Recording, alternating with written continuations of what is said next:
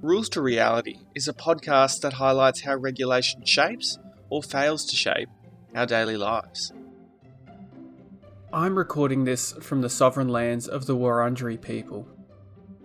First Nations people have been custodians of this land for tens of thousands of years. Colonisation is a process that law and regulation have been deeply complicit in, taking land, sea, children, and lives. I want to acknowledge that despite that ongoing colonisation, 60,000 years of wisdom continues, and so too does non-Aboriginal Australia's obligations to take a daily personal responsibility to support reconciliation through truth and justice. Today is International Trans Day of Visibility. It is an annual celebration of trans pride and awareness, recognising trans and gender diverse experiences and achievements. It's also an opportunity to examine how regulation has shaped the lives of trans and gender diverse folk, often for the worse, but hopefully for the better as we move forward. What better way to do that than with Lee Carney, who's a queer non-binary advocate I've been fortunate to work with.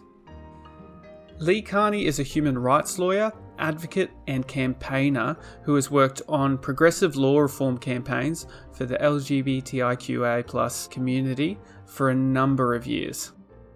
They're currently the Executive Director of Advocacy and Campaigns at Foundation for Young Australians, and were previously the Founding Director, or Legal Director I should add, at Equality Australia, Australia's first national LGBTIQ+ legal advocacy and campaigning organisation. This conversation takes place on an important day, and it covers some difficult terrain, particularly for members from the LGBTIQA+ community. So please be sure to reach out to your networks if any difficult emotions come up for you in this episode. But I do hope you enjoy and learn a lot from this episode, as I've done. All right. Well, Comrade Lee, as you know in this podcast, the first question is always, why does regulation matter to you and to your community? Regulation has been so important to LGBTIQA+ communities because it has shaped our lives and our freedom and our ability to express our own identities and to stay safe from harm. There's like three types of regulation that I generally think of when I think about the ways that laws and policies have really influenced and shaped and impacted the lives of, LGBTIQA+ folks. And maybe we can talk about like what that term LGBTIQA+ means as well, and break it down a bit for folks who might not be familiar with the diversity of like the amazing, flamboyant, queer, radical, rainbow community that I love being a part of. But there's three types of regulation. The first is regulation that has actively harmed LGBTIQA+ folks. The second is regulation that fails to protect us from harm by others. And the third is regulation which is genuinely inclusive or affirming. Well, I'd love to get to those three different levels or stages or epochs that we could talk about in terms of regulation. But why don't you sort of orient our listeners a bit on what do you mean when you talk about LGBTIQA+ folk? And I suppose the question is, I asked a question about community, and what does that community represent to you? This is a really great question, because I think that there's a lot of debate and discussion around the different communities that form like the LGBTIQA+ umbrella. But generally what we're talking about is sexual orientation. And so we're generally talking about folks who identify as lesbian, gay, bisexual, queer, pan. Then we're talking about gender identity. So folks who identify as trans, gender diverse, non-binary. And within the umbrella as well, there's the I, which stands for intersex. And intersex is an umbrella term used to describe a wide range of innate bodily variations of sex characteristics. And then the A generally refers to folks who identify as asexual or aromantic as well, which like, I think it's this question of whether, like, does that fall under sexual orientation or not, or is it like the opposite of a sexual orientation, right? And I think, I mean, today I'm probably going to focus on the parts of that alphabet that I have lived experience of. So, you know, I identify as queer and non-binary, and so I'm mostly going to be talking about the types of regulation that affects folks related to sexual orientation and gender identity. I think I'm not going to go into a huge amount of detail around how asexual and aromantic people's lives are regulated, except to say that they do experience indirect discrimination from regulation in the same way that folks who aren't in kind of romantic relationships do. Assumptions and beliefs in the law around being partnered. And there are also some regulation that disadvantages folks who are poly. So things like legal recognition for people in monogamous romantic relationships and benefits under wills and estates law and taxes and superannuation, etc. I'll also talk a bit about the issues affecting intersex folks, but I should say I'm not intersex myself. So this is mostly around trying to act in allyship with intersex advocates around the issues that they advocate for, but it's not something that I have lived experience of. So I just want to be really careful and put forward that that's not something I'm claiming, you know, deep expertise in. Thanks, Lee. And look, I'm sure the listeners would be riveted to know that we could go into estate law tonight. So that's very exciting. So it is very important. If you don't have a will yet, you definitely should get one. I'm a big advocate for that. Well, there you go. There's our promo. That's gonna draw thousands of people to this podcast. I mean, you laugh, Simon, but I actually worked on this really awesome project with a bunch of trans and gender diverse organizations after we started hearing really horrendous human rights violating accounts of older trans and gender diverse people who, when they passed away, their loved ones weren't allowed to attend the funeral, who were buried in clothes that they hadn't worn for 20 or 30 years, where they were buried by families who hadn't spoken to them in decades, who used their dead names and the wrong pronouns for them and wouldn't let their chosen family attend their funerals. We've heard stories about, you know, same-sex couples who've been together lovingly for decades and decades. Then when they've passed away, their partner has been, you know, kicked out of the home that they've lived in and built for many years by family members who are unsupportive. So, like, I know that it's really dry, but actually in the LGBTIQA plus community, like, wills and estates are really important because when you don't have those fundamental legal protections for your relationship or for your gender identity, when that regulation doesn't protect you, it can lead to these devastating impacts that, you know, most folks who are cis or straight just never have to worry about. Well, that's a perfect example of that, right? So I really appreciate that. And I mean, it does, well, it illustrates two things. Yeah, like there's a question or a fact of privilege here that sort of doesn't allow me to see that. But then, yeah, secondly, it highlights the hidden role that regulation can play in people's lives. And so earlier on, you kind of mapped out, if I understand, 3 different levels at which regulation has, for worse and then hopefully for better, a role in people's lives. So, you know, maybe let's step through them. So that first level or that first stage, the actively harmful regulation. Could you tell me what you mean by that? So this is laws or policies, regulation that causes harm. So examples of this are laws which criminalize consensual same-sex activity. So the international LGBTQ organizations around the world often rank countries around the world, looking at how many countries still punish, imprison, have a death penalty for being in a loving same-sex relationship. For a long time in Australia, obviously, we had a definition of marriage, which was the union of a man and a woman. And so that actively excluded anyone who didn't fall within that, you know, very gender binary, very heteronormative version of a romantic relationship.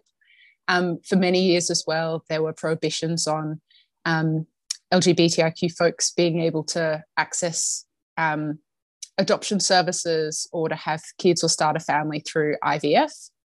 And there are also lots of outdated identity or birth certificate laws, which require trans and gender diverse folks to jump through huge amounts of bureaucratic mess and legal regulation and medical gatekeeping just to legally affirm their gender.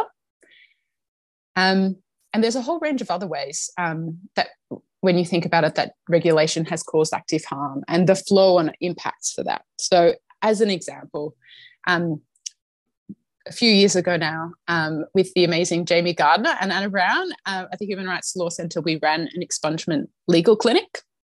And so we provided a free service where people who had historical same-sex convictions could apply to have their criminal records expunged. So at the time, Victoria didn't have a spent conviction scheme. So not only were our clients people who had often lost their jobs, who had been imprisoned, who'd been criminalised for being, gay or for being trans or for being bi generally. And there are also examples of, people who were in lesbian relationships as well, who were charged with criminal offences. Not only were they kind of fined, forced to undergo, medical treatment against their will, subjected to criminal sanctions, but because these offences were sex offences, they never came off their criminal records. And so it meant that many of our clients had never travelled overseas. It meant that many of them, even when they were kind of victims themselves of other crimes or experienced injustice, would never feel comfortable going to the police to report a crime because of the way that they were treated. They were often outed by police and media to their jobs, to their families against their will. So when you think about like the impact that that had, not just on those individuals, but the systemic cultural community impact of, for so many years, for a community being seen as criminal, seen as so deviant in the eyes of the law and regulation that you could go to prison. I think we're still feeling through our connections with our community elders the impacts and consequences and ripple effects of those harmful laws which were in place for decades and decades. Yeah, interesting. I had a different follow-up question, but that I was percolating. But the way you took that towards the end, and I should sort of put on the table that I'm not speaking from a position of any kind of lived experiential kind of knowledge or expertise here, and so I trust you'll correct me if my questions are heading down the wrong pathway. But what you were talking about there just highlighted to me that regulation, and this might be really obvious to lots of people, but it's not just about regulating the phenomena that it claims to regulate, so marriage or a birth certificate or, who can travel where, but it's about regulating, who people are and the shape of society. And in my own mind, what I was seeing was that branch or stage of regulation was creating this incredibly narrow, corridor in which everyone had to fit within. Again, that's sort of just a reflection. I'm not sure if that reflects how you see that, or if you wanted to extend or challenge that.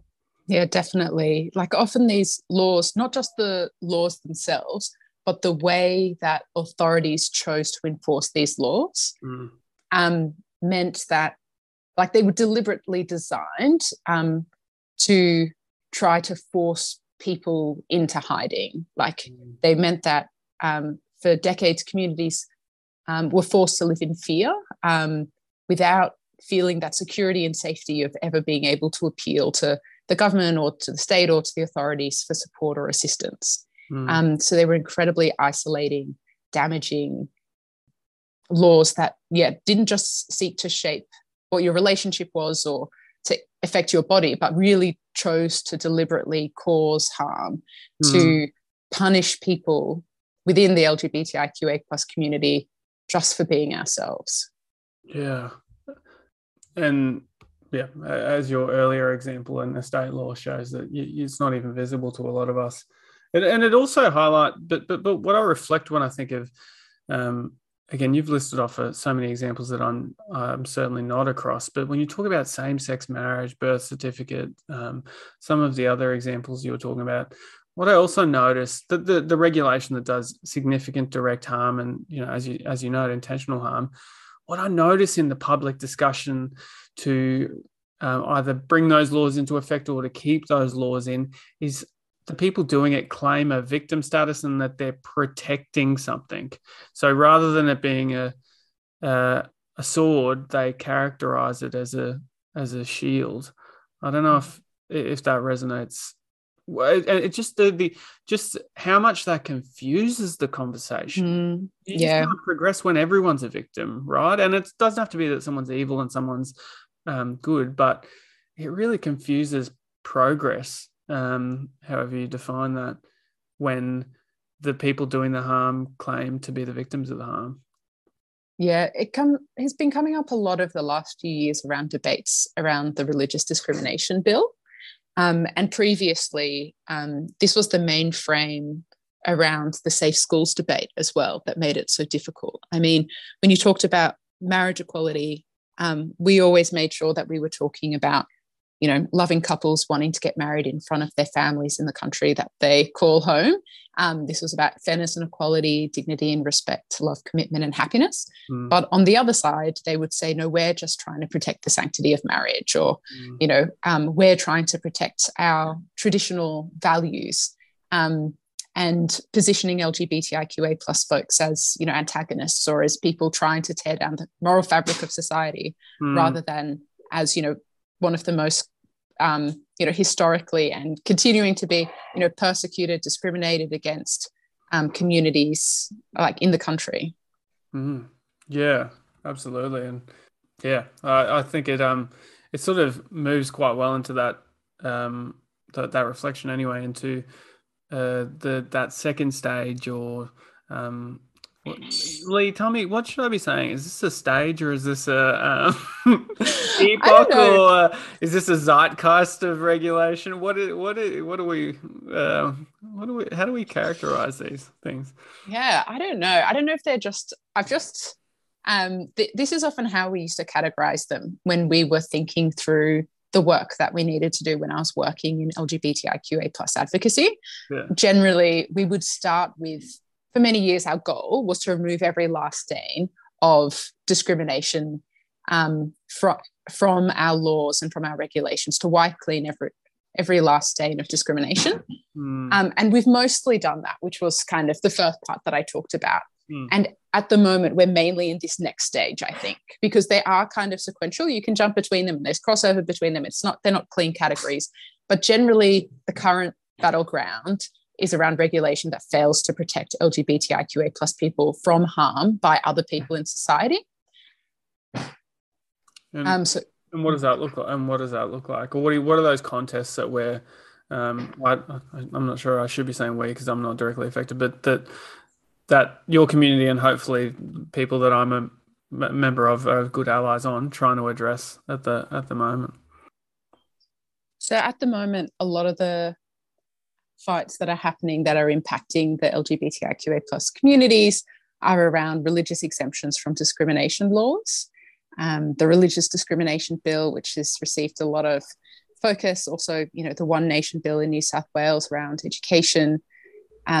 There's a lot around exemptions which allow non-consensual surgeries on intersex kids, and the lack of discrimination protections for trans and gender diverse folks in general. For example, a lot of people don't know that trans and gender diverse folks aren't protected from discrimination on the basis of gender identity under the Fair Work Act. There's also been some progress, but a lot of work that still needs to be done around protecting LGBTQ plus folks from harmful conversion therapy practices. And also there's been kind of increasing focus on the impact of hate speech and hate crime on LGBTIQA plus communities and people. Yeah, okay. So interesting. So, a lot of the listeners will be across the religious discrimination bill. And I mean, unfortunately, a lot of people probably would have been affected by the debate on that. Where are we at? You spoke a bit about hate speech and vilification protection. So one of our earlier interviewees, Dr. Anjali De Silva, she spoke about hate speech protections on the basis of gender or sex. Where are we at on protections for people on the basis of sexual orientation, gender identity?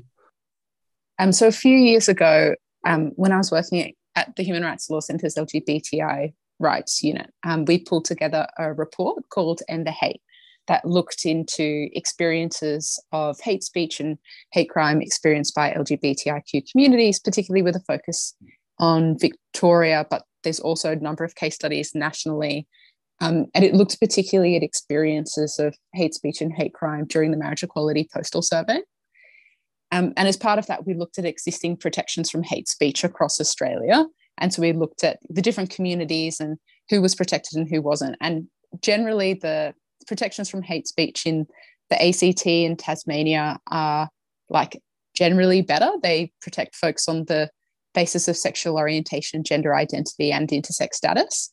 In Queensland, people are protected from hate speech on the basis of sexual orientation and gender identity. In New South Wales, they have strange terminology there, but effectively, if you're lesbian, gay, or trans, then you're protected from hate speech in New South Wales. But there's still a huge amount of work that needs to be done to protect LGBTIQA plus folks from hate speech in the Northern Territory, in South Australia, Victoria, Western Australia, and federally as well. Yeah, okay. Yeah, and that was my understanding was for the listeners, I first met Lee when they were at the Human Rights Law Centre, and they co-facilitated a session at one of the workplaces I worked at, and yeah, they were the expert on this topic. So you should all be so privileged to hear from them today. But on that point, so I have to say, when I'm going to name my my vast, at least one slice of my vast ignorance at the moment, and I apologise that you might have to correct me here, but why do we have the term gender identity and gender? So because to my mind,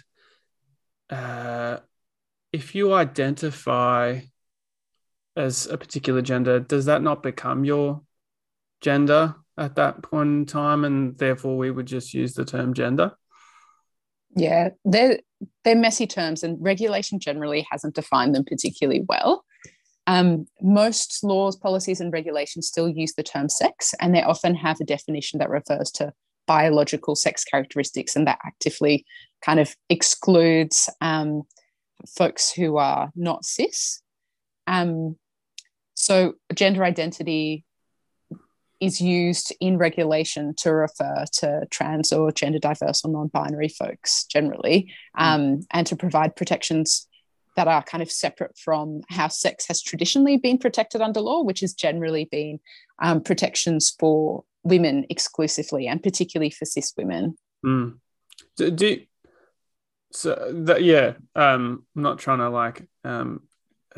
be like, yeah, that's what I thought. But that that was my understanding, in case the listeners are like, who is this dickhead? But this is where I could be getting wrong.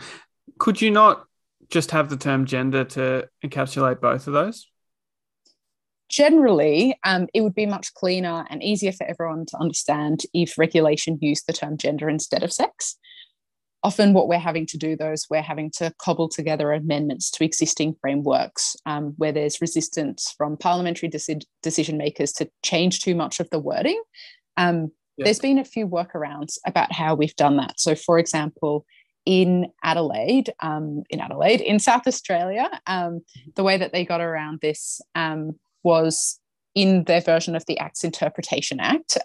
This is, I'm really talking to the law nerds out there, but effectively they had a provision that said any reference to gender or sex is gender inclusive. So what this means is that instead of having to go through every statute, thousands and thousands and thousands of pages of statute, and look at every reference to man or woman or he or she, and to change every single incidence of that, effectively what this does is that says is in every bill in South Australia, Any reference to man or woman includes any human being, including gender diverse folks who don't identify as a man or a woman. Any reference to he or she also includes a reference to they for folks who use non-binary pronouns. So there are some clever ways, I think, that advocates have gotten around the challenges with having to update multiple laws, many of which are outdated and use language that just doesn't reflect the reality of our lives today. There you go. Maybe that we can prompt a shift to our acts interpretation. I'm really bringing the exciting and thrilling calls to action tonight. Yeah, exactly. This one's going to blow up. No, but I mean, again, that's clearly another example of something that, does not appear particularly political or politicized, having a political dimension for people's lived experience. So, well, an example of how this came up later was when they were looking at decriminalizing abortion in South Australia, and there were some amendments put forward effectively to conservative amendments were put forward to try to ensure that if someone was trans or non-binary, that they would be ruled out of being able to access the changes to the abortion laws. And so, like at the time, we had conversations with amazing gender equality and gender justice advocates working in South Australia who were really worried about what that would mean. And we were able to point to this provision that said, actually, the term gender is really gender inclusive, and gender binary references in South Australian laws are to be interpreted inclusively and broadly to encompass a range of gender identities under South Australian law. So, like, there's real active cases and situations where it comes up, where we've been able to ensure that the rights of folks have been preserved because of the wording of like really technical types of regulation like this. Yeah, and I should say for those who have either not gone to law school or repressed that part of their life, that first year when you do the Acts Interpretation Act, that is basically, it's kind of this catch-all piece of legislation that, as the name suggests, helps you interpret words that are commonly in other pieces of legislation. So we spoke there about gender. Another one I remember is person. So person can mean like a quote unquote natural person. So I'd like to think of myself as one of those, but also like a corporate person. So like corporations are people in the eyes of the law. And so what the Acts Interpretation Act would say is that, therefore, when you read that in any other legislation, it should be read as meaning corporation and a natural person at the same time. Anyway, I can hear you unsubscribing as we continue, so let's move on to the next question. So you've kind of spoken about like the 3 levels, and now we're getting hopefully to the better level or the better stage of regulation. And so that's, I guess, affirmative regulation trying to change that from that narrow corridor to one that's much broader, but also equalize and make the public square more equitable, I guess, or a fairer community to live in. So how, firstly, how much of what I just said in the last 15 seconds needs to be corrected? And then secondly, what's your understanding of that third kind of stage? No, I think you've got it right. I think often when we think about it, we split up the categories into, decriminalization of it, protection of relationships and identities or protection from harm. And then this third one is often about, we talk about self-determination or genuine inclusion or affirmation.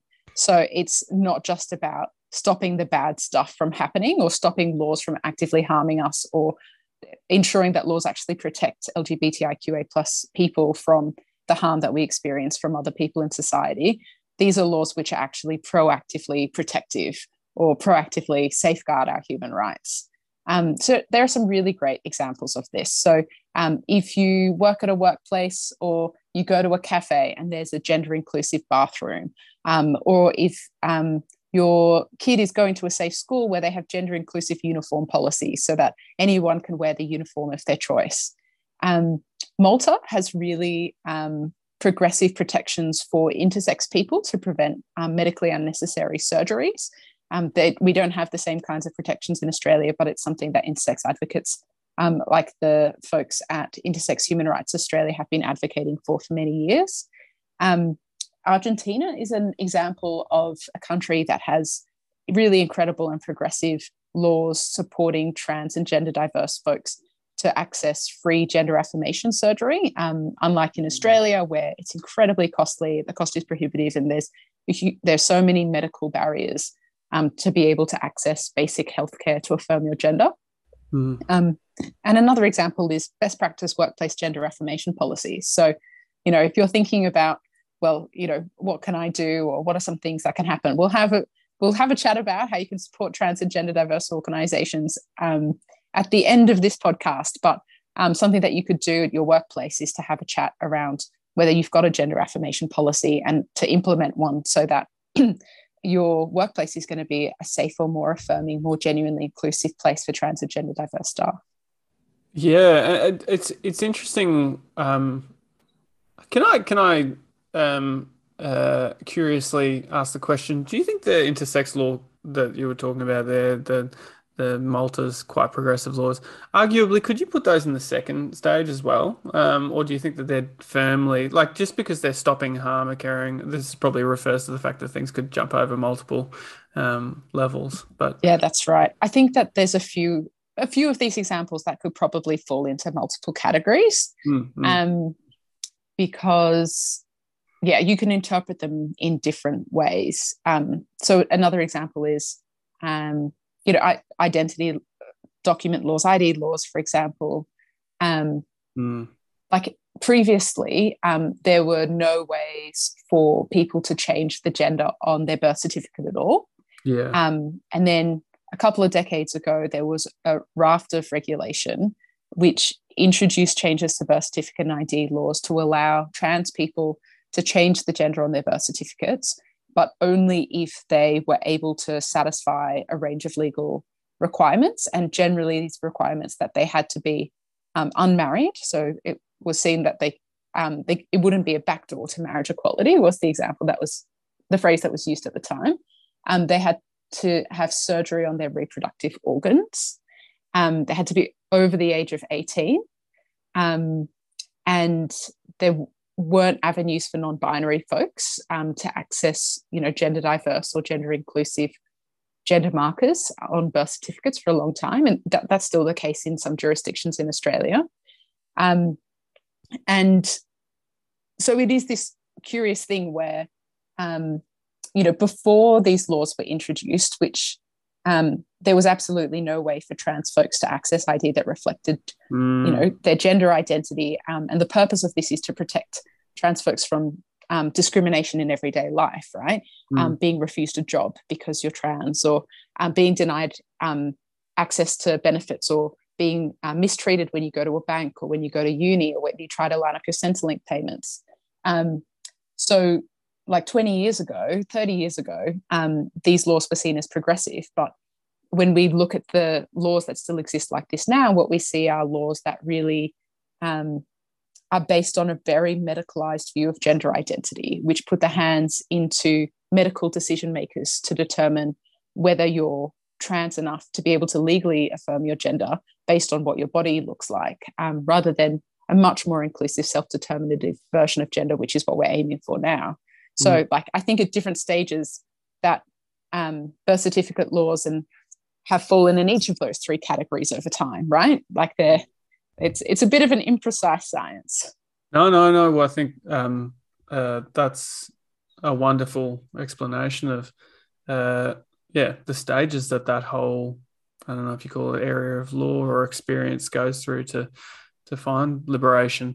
And the other thing I was just reflecting when you were talking about some of the laws that you're pushing towards in this third stage, the affirmative kind of stage, it reminds me of the positive duties that you have under, I think it's only Victoria, right? I don't think there's a positive duty anywhere else. Yeah. So a positive duty, and Lee will also correct me because they know more about this, but a positive duty under Victorian law, and has been advocated for at national law, is that it's not just dealing with an individual matter of discrimination, or there's individual obligations to prevent discrimination or sexual harassment, but it's that you have a positive duty to try to eliminate that in your workplace or wherever it is in the public square. And that might be an education setting or in goods and services and whatnot. And so you need to be on the lookout for it. And so to me, it's this call to arms or call to action for all individuals, and that applies to basically anywhere in public spaces. There are some carve outs that aren't great, but to make the space you're in fairer. Does that map onto, as a general philosophy, an obligation to actually influence the space you're in, kind of what that third stage is about? Yeah, I think that's a really apt analogy. I'm trying to think of some examples that I can give that will illustrate this to folks tuning in today. But I think there's a couple of examples of how this could play out. So one would be around like the difference between a parental leave policy that has, maternity leave and paternity leave towards a policy that has equal parental leave regardless the gender of the parents or the type of relationship they're in, or how many parents are co-parenting a child, which also has parental leave protections regardless of the type of family formation that you have. So if you've adopted a child, if kids have come into your care through the foster care system, if the parent of the child isn't who gives birth doesn't identify as a mother, still being able to access equal protections. I feel like that might be one example that might help to concretize it for folks. Another example, so we talked about gender affirmation before. Another example would be, so for example, the difference between having protections from discrimination for folks who are trans or gender diverse. So actively in the workplace saying, if you're being bullied or mistreated or being denied job opportunities or, promotion opportunities because of your gender identity, then we'll protect you from that. We'll make sure that doesn't happen. To a gender affirmation policy, which actively says that recognizes that trans or gender diverse folks face unique barriers and challenges in the world, and affirming our gender, and which says, actually, you can access gender affirmation leave, or you can access a gender affirmation stipend, or here are the specific protections to safeguard your privacy, because we know that there are legal requirements around identity and data, and that dead naming and the use of incorrect pronouns causes real harm. So yeah, as society has historically and maybe currently pushed down on you, we're going to give you a leg up to deal with that. And what that also reminds me of is under disability, the UN Convention on the Rights of People with Disability, there's a right to health without discrimination. And that to me is another example. If you applied it in this setting, that's in a disability setting, but in this setting, I would, in my lay interpretation, make that to mean you have a right to healthcare, so you have a right to a leg up, but that healthcare should affirm your gender, rather than, as we've talked about, the medical system often not doing that or actively moving in an opposite direction. Yeah. That's a really important point to make, I think, around the impacts of regulation on LGBTIQA plus folks with intersecting identities. And this is also somewhere that regulation and practice and resourcing often intersect. LGBTIQA plus folks are more likely to experience homelessness, but there are no LGBTIQA plus specific shelters. So you're sort of looking at the intersection where if you're experiencing homelessness, you can get access, you should be able to access crisis accommodation or a refuge or emergency housing, but often that housing isn't safe for LGBTIQA plus folks. And particularly there's still, women's refuges where trans women aren't allowed to go there, even if, you're experiencing family violence and you're forced to leave home and you turn up at a refuge and you ask for support. There's still kind of this challenge, I think, in getting regulation and practice to recognise that LGBTIQA plus folks also experiencing mental health issues and are also members of First Nations communities, and have disabilities, live with disabilities, and maybe like a couple of other examples of how this plays out in practice. Often in the criminal justice system, there's like one set of policies if you're Aboriginal or Torres Strait Islander about what should happen if you're taken into custody, and then there's a separate protocol around what should happen if you're trans or gender diverse and you're taken into custody, and often those two policies don't speak to each other. So this is around, whether if you're taken into police custody, you should be put in a cell with someone of like the same gender or someone of the same indigeneity as you, right?